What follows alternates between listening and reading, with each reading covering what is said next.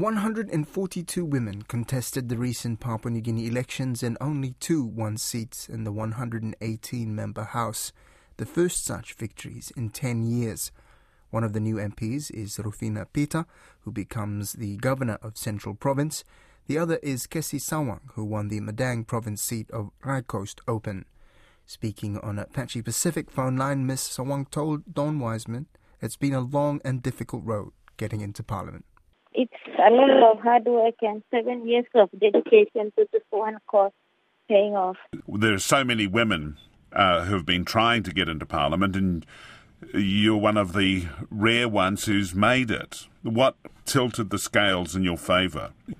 The first and foremost thing, I think my people have actually voted for me because they want to see a leadership change, because my district is one of the least developed districts in Papua New Guinea. What will that mean in terms of change? I notice there's recently been very significant violence along the coast, and a number of women and girls have been attacked, some of them dying. Yes, those are ongoing issues, the violence and that's happening in 2 of the local level governments in my district. This has been going on for more than a decade. And the thing is that the past leaders have just turned a blind eye to that. And one of the biggest setbacks that I have is I have only 2 policemen in my district headquarters. There are no police stations, there's no rural lockup, there's no police housing support.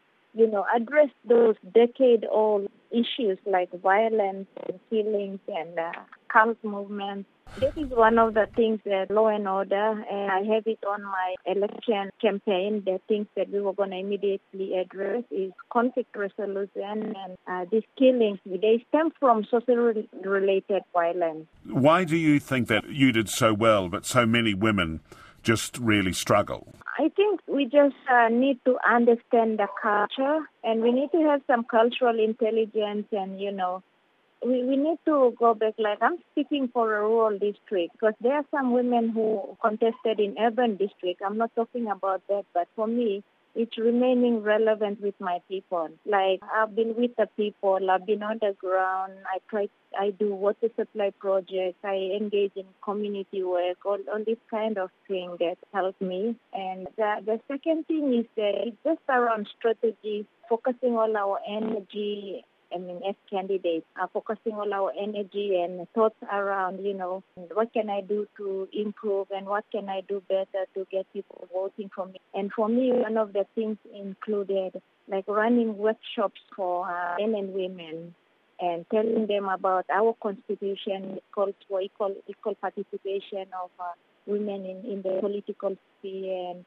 all these things, slowly getting that into through workshop and then getting people's mindset, settled that they can vote for a woman. And I must say that in all my campaigns, I give examples to the New Zealand Prime Minister to say that, I give even New Zealand's statistics as one of the least corrupt countries. I said that's because they have a woman Prime Minister, I actually said that in my campaign.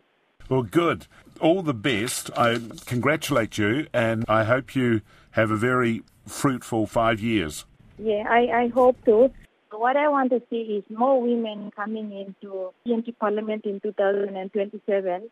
And one thing how we can do that is that I must be an effective parliamentarian. I must be seen to be delivering on my promises of, example, breaking the slavery of women and girls carrying water. To give water supply to villages or clean energy, I must deliver. So in 2027, other women who contest will be assessed based on a benchmark that I will set. So, it's really difficult for us women. So we have to step ahead and think ahead and do something that will lay the foundation for the future ones who will contest.